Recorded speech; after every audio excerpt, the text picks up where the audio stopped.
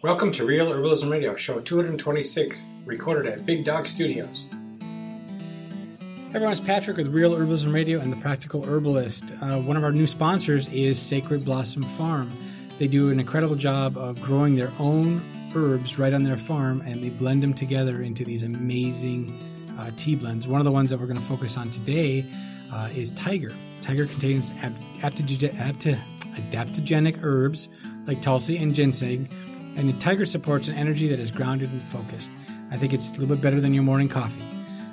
If you're interested in getting some blended tea shipped right to your door, sacredblossomfarm.com. And if you do so and you go and you check out, make sure to use a coupon code, REALHERB15. And that's all caps, no spaces. Again, that's sacredblossomfarm.com. And just so you know, if you go there and you purchase a tea blend, not only do you get the discount, but the Practical Herbalist and Real Herbalism Radio gets a little bit of that as well. It helps us, it supports us in doing what we're doing. So again, sacredblossomfarm.com. Making a difference in the world is one of the dreams so many of us set out into the world to do. As herbalists, we often follow a sordid and sometimes colorful path to manifest that dream. Today we're talking with Tony DiMaggio, owner and operator of Sacred Blossom Polycultural Herb Farm, about wandering the world and rooting into making a real difference. Now, here are your hosts. I'm Candace Hunter. I'm Patrick Hunter. Welcome to Real Herbalism Radio. Welcome, Tony. I am so glad to have you with us today. I'm thrilled to be talking with you guys. I have been so wowed by what I've seen of your teas and how vibrant the colors are. I have to admit, there's a part of me, the design part of me, having been in the design industry, is wondering, did you Photoshop those, or are they really that brilliant? That's an excellent question. I don't know. I kind of pass that off to someone else for the pictures. Although you can go down there and see the herbs, and they look like that in person. That's what.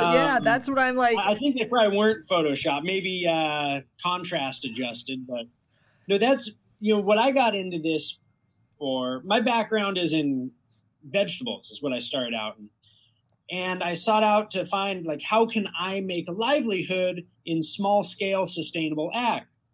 And I looked around at dozens of specialty crops. I traveled around, visited so many farms, and look, where is there a hole? What aren't people doing really well? And there's plenty of really micro scale herb farms out there that are producing super quality. And then there's big herb farms, industrial scale herb farms that are producing 99.9% of what's out there. Yeah. And the difference in quality is immense. So that's something I thought, well, this is what I can do. And that's why the herbs have such color and why I package my products in clear packaging so that people can see what they're getting. Yeah. That it makes a huge difference. I mean, as herbalists, we all have, we've all encountered times where we get that, lemon balm or lemongrass or whichever one, and it's a lot more yellow than you'd like. And it's, there's the powder at the bottom of the bag because it hasn't been handled with care. And it's disappointing. And the medicine from that doesn't work nearly as well as when someone's really taken the type of care that you take. Right. There's a bunch of factors about it. First of all, how old are the plants when you buy them commercially? Right. Maybe they were produced in Bulgaria 3 years ago. We're sitting in a warehouse there because nobody wants to throw out their old stuff, right? Right. They want to sell everything. So maybe it's sitting in a warehouse in Bulgaria for 2 years before it even comes to this country. Right. And people don't know. There's just no transparency at all. And working backwards, second of all, how things are processed. When things are generally run through hammer mills on a mass scale and grind everything up, creating all this surface area, and things oxidize way faster and break down faster. Lots of times things are heated when they're dried at way high temperatures, which knocks out the medicinal compounds, depending on what it is. Yeah. And then third, and what I'm most interested in, is growing herbs of a higher quality. And I mean, I appreciate that I'm small scale. I'm really big for the small scale people. I'm doing 2,200 pounds a year, somewhere in that ballpark of dried herbs, which is nothing. A lot of people produce more any one herb than that. But it allows... There are mint farms here that's all they do is mint. Yeah. And it's huge. And it's huge. Huge. Yeah. So anyway, I grow everything in polycultures. Medicinal herbs taken from the wild are higher quality. They're more potent. So that's what I mimic in my fields. The herbs in the wild, they struggle more. They grow more slowly. They're not pumped full of fertilizer. So they have to pull the nutrients out of the soil more slowly. And the cells, just like trees on a tree farm, you give them ideal conditions, you'll have mature trees in 20 years. Oh, yeah. But the really strong 2x4s are 100-year-old trees and 150-year-old trees because the cells are much smaller and there's much less water in the cells. And it's the same thing with herbs. So I actually want my plants to struggle more and to grow more slowly. And then I grow everything in polycultures.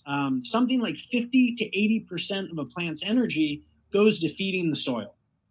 People think about the dirt, about soil coming from plants growing, dying, and decomposing.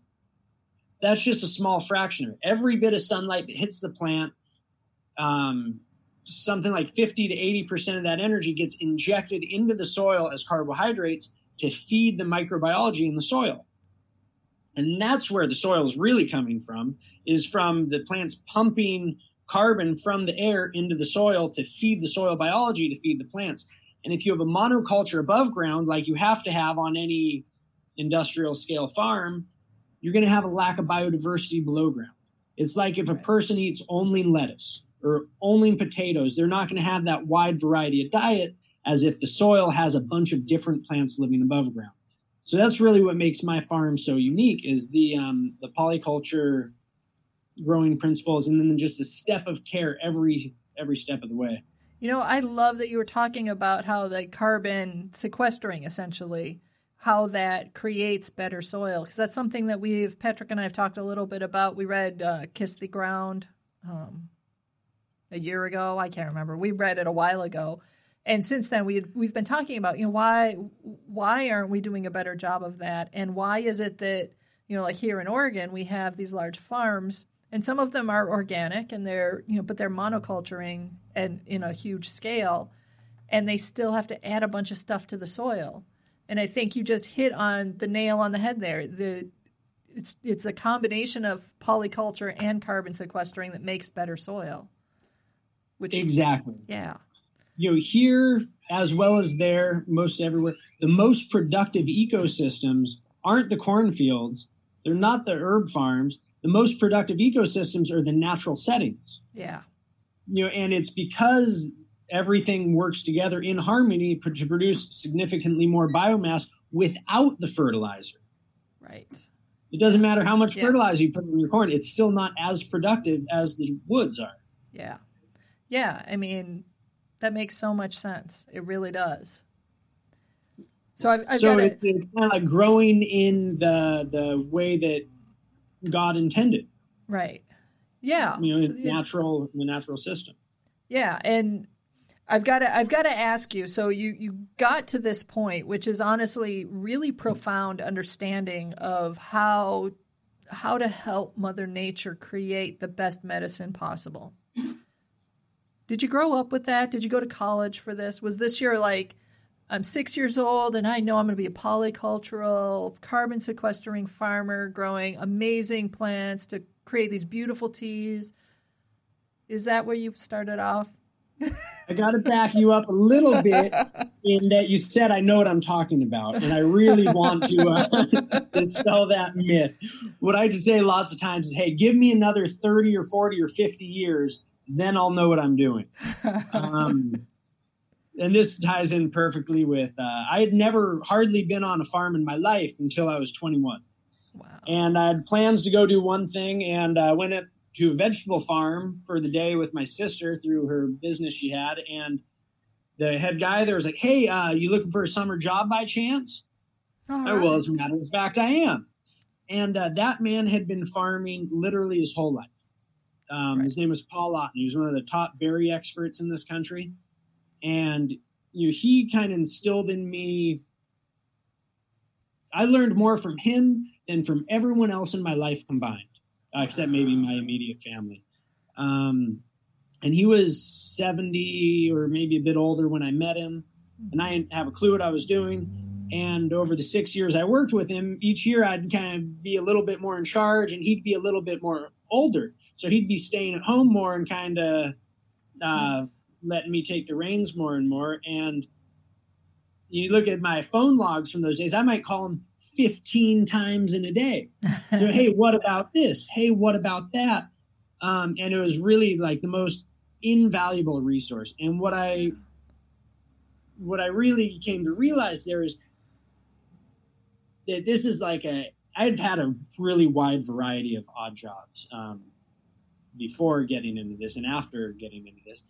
And after you kind of know what you're doing, it gets kind of boring. The same routine, the same A happens, so you do B. Well, it's not like that with farming. Like, you can do this your whole life and still just scratch the surface. Paul, who knew more about growing plants than most anyone who's ever lived, he'd say, I might be in second or third grade, relatively speaking, compared to what there is to know. Right. And if Paul was in second or third grade, I'm a first-generation farmer, which puts someone at a huge disadvantage. Oh, yeah. But I feel like I kind of skipped half a generation or better by getting to work so much with Paul. Yeah. So it sounds like you really listen. It sounds like you really listen to your intuition and to your teachers. Mm-hmm. And that includes Mother Nature. Yep, absolutely. And I've had a lot of really great mentors. Out in Oregon, not far from you, there's near Roseburg, there's Veriditas Wild Gardens. And when I was working on Oshala Farm, a very large farm in the Applegate Valley, and the year before that, I would volunteer and work with them at Veriditas Wild Gardens. And the owner there, Jeff and Liz Bedoni, Jeff holds the title of being the single smartest person I've ever met. And he really put me onto this polyculture approach. Like I say, I've come up with, basically nothing myself. Pretty much everything I know is a culmination of what other people have taught me. Which, while I'm not huge on having volunteers from a productivity point of view, it doesn't really make the operation run any faster. I'm absolutely love to have volunteers because everything I know was taught to me. It's an amalgamation of things that I've learned from smart people. So if I can share the little bit I've learned with others, it's just kind of kicking it down the line, sharing. So anyway, at Natura Farms, you asked me, did I always want to be a farmer? No. But there I realized my very single favorite thing to do in the whole world is walk around and look at the plants grow and see how they're coming along. Nice. So I thought, well, let's just do that for a career. There you go, right? Yeah. And that was vegetables. We had 23 acres in production with vegetables and small fruits. And on that farm, we had 5 tractors, 7 hoop houses, 2 walk-in fridges, just everything you could need to run a really great veggie operation. Soil that had been improved for 25 years, really great soil. And we still didn't make any money. And, that's fine if you've got money, but when you're starting literally with zero, I wasn't going to get to the place where I would ever even own my own farm or own my own tractor. So I had to figure out how I could do small scale sustainable ag and still make a livelihood. So after working at Natura on the vegetables for 6 years and running that place for a few years, I traveled around for over a year and visited dozens and dozens of different specialty crop farms. When I was coming through the Midwest, everyone said, oh, you got to do hops. You got to do hops. When I was going through California, everyone was saying wine grapes. When I was going through Oregon, everyone said do cannabis. And all those things turned me off, not because I don't drink wine or beer or haven't smoked marijuana. It's just that's not what I want my legacy to be. Yeah. And then I looked at tropical fruits. I grew up in Costa Rica, so I spent some time down in Costa Rica studying papaya and the export cantaloupe market and things like that, which could have been okay, but it doesn't really work on the scale and the level of local and that I really want to do. Even though, hey, I'm in Wisconsin here, and I eat only local. Except this time of year, I'll eat tropical fruits and stuff because you kind of gotta. You kind of gotta.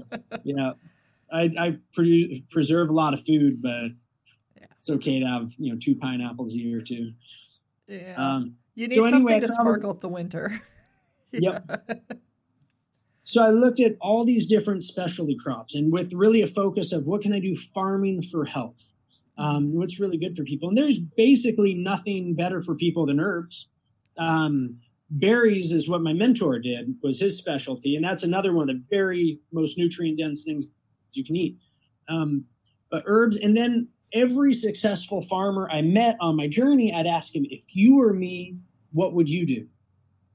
And that had a bigger impact on my life than anything else. I got a lot of really great answers. Anything you can sell in small quantities. Absolutely cannot do a commodity. If you have $1 million, you can get all the equipment you need and grow commodities, but starting with zero, you just can't do commodities. Yeah. Value-added product is really critical. It keeps me busy with work in the winter.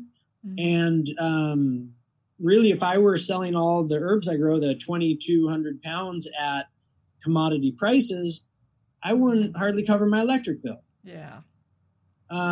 So another one of the answers I got there is very tongue in cheek, but so true, is grow anything the government will give you money for. So I've had some success getting a couple of grants, and that's really made now I'm starting to turn the corner and be profitable, but starting out, that's kind of what kept me in the black was the grant money I got. Yeah, starting out as a farmer, any type of farming it's not an easy life. It's tough. No. It's tough. Yeah, it has its pros and it has its cons, absolutely. Yeah. But I'm a very unconventional sort of guy, and my the things that are important to me all fit into this lifestyle beautifully. Nice. So what is important to you? What are the key elements there? This coronavirus is just sparking up now. It's a huge deal now. Yeah. And it's made me think about this. And two of the most important things for me is I don't want to live in fear and I don't want to live in anxiety. That's powerful. Yeah. I would rather die or put myself at risk of death than live in a state of fear. So how does farming keep you out of that? Because I grew up in the Midwest. You keep going. Oh, okay. I grew up in the Midwest. During the 80s and 90s, there was a lot of farming crises. We watched a lot of smaller farmers go out of business and large farms buy them up and eat them up and turn those smaller areas, the family farms, into giant monocultures. There was a lot of fear. Still happening. There was a lot of fear amongst the farming community. So tell me about how it's not fearful. How does farming take you out of that? I understand that. So a little bit about my background. I lived out of a backpack for years. Every few months, putting everything into a backpack and moving on. I went to Norway, the most expensive country in the world, with $300 in my pocket. Oh my gosh. And I realized, when you run out of money, the world doesn't suddenly come to an end. Right. And it's different also. I have a family behind me that if, things got really bad, I can get help. And I don't have or didn't have dependents. So it of course makes things very different.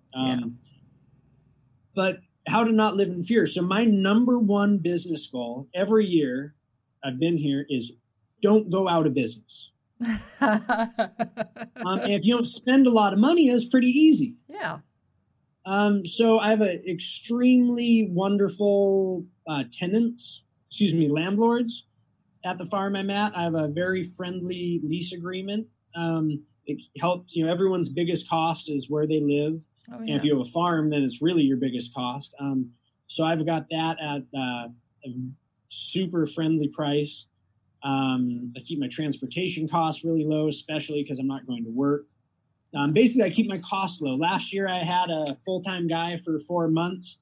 I didn't really want a full-time guy. It wasn't necessarily the thing that made the most sense for my business, but he was a volunteer the year before, and I knew he was a great guy, and I knew he was really sincere about wanting to pursue this as a career. Nice. So we made the work available for him. But besides that, I keep my costs just as low as possible, and that means I don't have to make a ton of money. And if everything doesn't go right, it's okay. You have a little buffer then. Yeah. So how to not live in fear as a farmer? Oof. I mean, anything could happen at any moment that would change everything. But I'm also extremely flexible. If this isn't going, I can do the other. I can adjust, and really deep down inside, I have a sincere belief that no matter what happens, everything's going to be all right. I love that. I love that idea, especially in light of the coronavirus and the fears that we've all. It's forced a lot of people to have to take time to step away from the busyness of life, go inward, and start clearing out some of the stuff that's created fear for them. And, thinking about flexibility and all of that, what you're talking about it's like stepping out of the old paradigm in a big way. Mm-hmm. Yeah, a lot of my neighbors here are Amish. One reason I'm super glad to live in the area I live is it's one of the highest concentrations of small-scale organic growers anywhere. Nice. They just happen to all have like big wide brim hats and beards. Yeah. But we share resources. My farm's actually the phone booth for a lot of the guys in the neighborhood, and every day there's people over here. And I've actually got Amish guys helping me grow different things and working with me on a whole lot of different projects. But anyway, so yeah, with the virus and people staying at home more, maybe they'll realize, like the Amish guys have, that the most important things are in the house. Yeah. They're close to home. And that's why the Amish people don't have cars, is because they know like all the really important things in life are a buggy ride away or less. They're right here. Yeah. Yeah. Interesting thought. Yeah, I like that. I mean, that's something that I've tried to live. It's challenging living in the city, doing the things that we've done. And with the economy, the way it's changed through the years, it's been hard to keep our core family as the center of our life and try to, do that. But it's also, I think, made us as a family stronger, and I expect that's what you found too. Yeah. I mean, one of the things I look at so much and try to measure the world and my life against is how were things for all of human history up until, say, 1820, or up until 1750. And even every decade, there's been more change than in like all of human history before that, basically, or more or less. So anyway, I try to live a little bit more by historical values rather than the kind of how things have been going, this millennium so far. Well, you talked about you went into farming and doing what you're doing in part to really live your values. And I know one of those is all about finding health, creating health, being in the place of health. And I kind of think that humans are evolved, designed, however you want to language it. We are built to live more with the historical values than the values that we've adopted over the last century. We've been around so long. It takes so long to change. Absolutely. That ties in with something I say a lot, that of the last 500 generations of my family, I'd be willing to bet 490 were small-scale farmers. Yeah, right. The last 3 weren't. Everyone within living memory wasn't, but probably just about everyone before that was. Right. And if you talk about like what we are evolved for, what we are designed for, it's kind of this lifestyle I'm trying to live here. Yeah, that's powerful. That's really powerful. What? It's the end of the day. I'm kind of tired.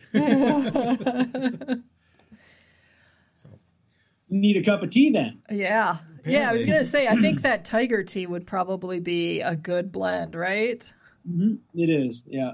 I imagine that, especially going into the recovery stages after, many people have faced COVID, even if it wasn't, they didn't get it or their own family or even their friends didn't get it, the experience of going through this pandemic, we're all going to need recovery time. Yeah. Yeah. I'm a pretty cool cucumber, and my girlfriend's a pretty cool cucumber, and my landlord's as cool as it gets. And we're all kind of stressed out, or at least have had our times. And I can only imagine the people that are normally set, a few ratchets higher, how they're coping. And yeah, herbs like tulsi and ashwagandha and these things, I think, can really help people through these times. Yeah. Yes. Well, thank you so very much for being with us today. How can people get a hold of you? I've got my website's really great. I have farm tour videos on there. I have a 10-minute version that's pretty basic. It just kind of it's good for people that don't know much about planting. And then I have an hour and whatever it is, hour-long version, hour and 15-minute version that really goes into depth about how I grow a lot of these different plants. It talks about the philosophy of my polyculture farming. And for people that are very interested in herbs, totally check it out. I really put a lot of effort into those videos to share with what I'm doing with people. And then you can find my teas and everything on the website as well and learn as much as you like. Yeah, I did actually go to the website and did a little bit of research, and your videos are great. I really liked watching what you're doing and seeing what was going on. It made me want to buy, which is obviously the point, right? Because you want people to get your product and get healthy. Right, but we were like, okay, which ones of these places could we go? No, nothing in your area. Right. I'm so small scale. I've had really great success in the stores here locally. Now I've got more stores coming to me. But my scale isn't growing at that speed. So I'm not even pushing it out there, not going into more distribution. Kind of online's growing real quickly. So just, I'm not going to sacrifice. I don't need to make, like I said before, I'm not spending a lot of money. So I don't need to make a ton of money. And my production is limited. And, just sticking with doing the absolute highest quality herbs that I can. And I'm not trying to have it for sale all over the country, but of course people can get it online. Yeah. So I know we were going to close off, but I do have one question. How did you get into your first store? What was the big break? I was, the very first store was, they came to me. I didn't even have my stuff ready to go. Oh, wow. And, we'll throw something in a package for you. But, the first big store I got into, the Wedge Co-op in Minneapolis, one of the most important co-op. Yeah, it's a known, I guess you guys are from here, but it's a kind of renowned store. The buyer for my category is just like super cool and totally got it. And it's like, our people are going to love it. And then I just made sure it worked really well there, did all the demos and did all the support to make it work really well there. And then I could go to all the rest of the stores and be like, hey, this is our sales in this flagship store. Right. Yeah. And that made all the other sales so much easier.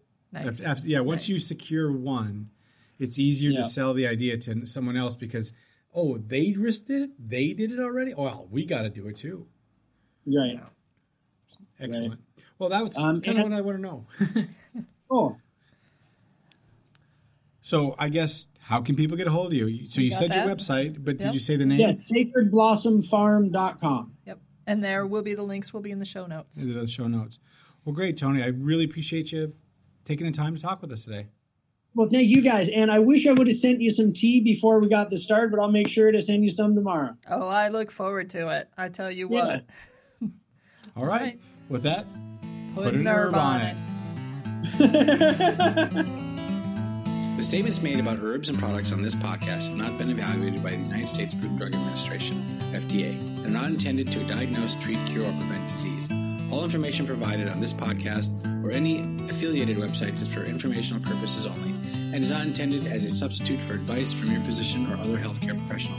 You should not use the information on this podcast and its affiliated websites for a diagnosis or treatment of any health problem. Always consult with a healthcare professional before starting any new vitamins, supplements, diet, or exercise program before taking any medication, or if you have or suspect you might have a health problem. Any testimonials, questions, or case studies are based on individual results and do not constitute a guarantee that you will achieve the same results.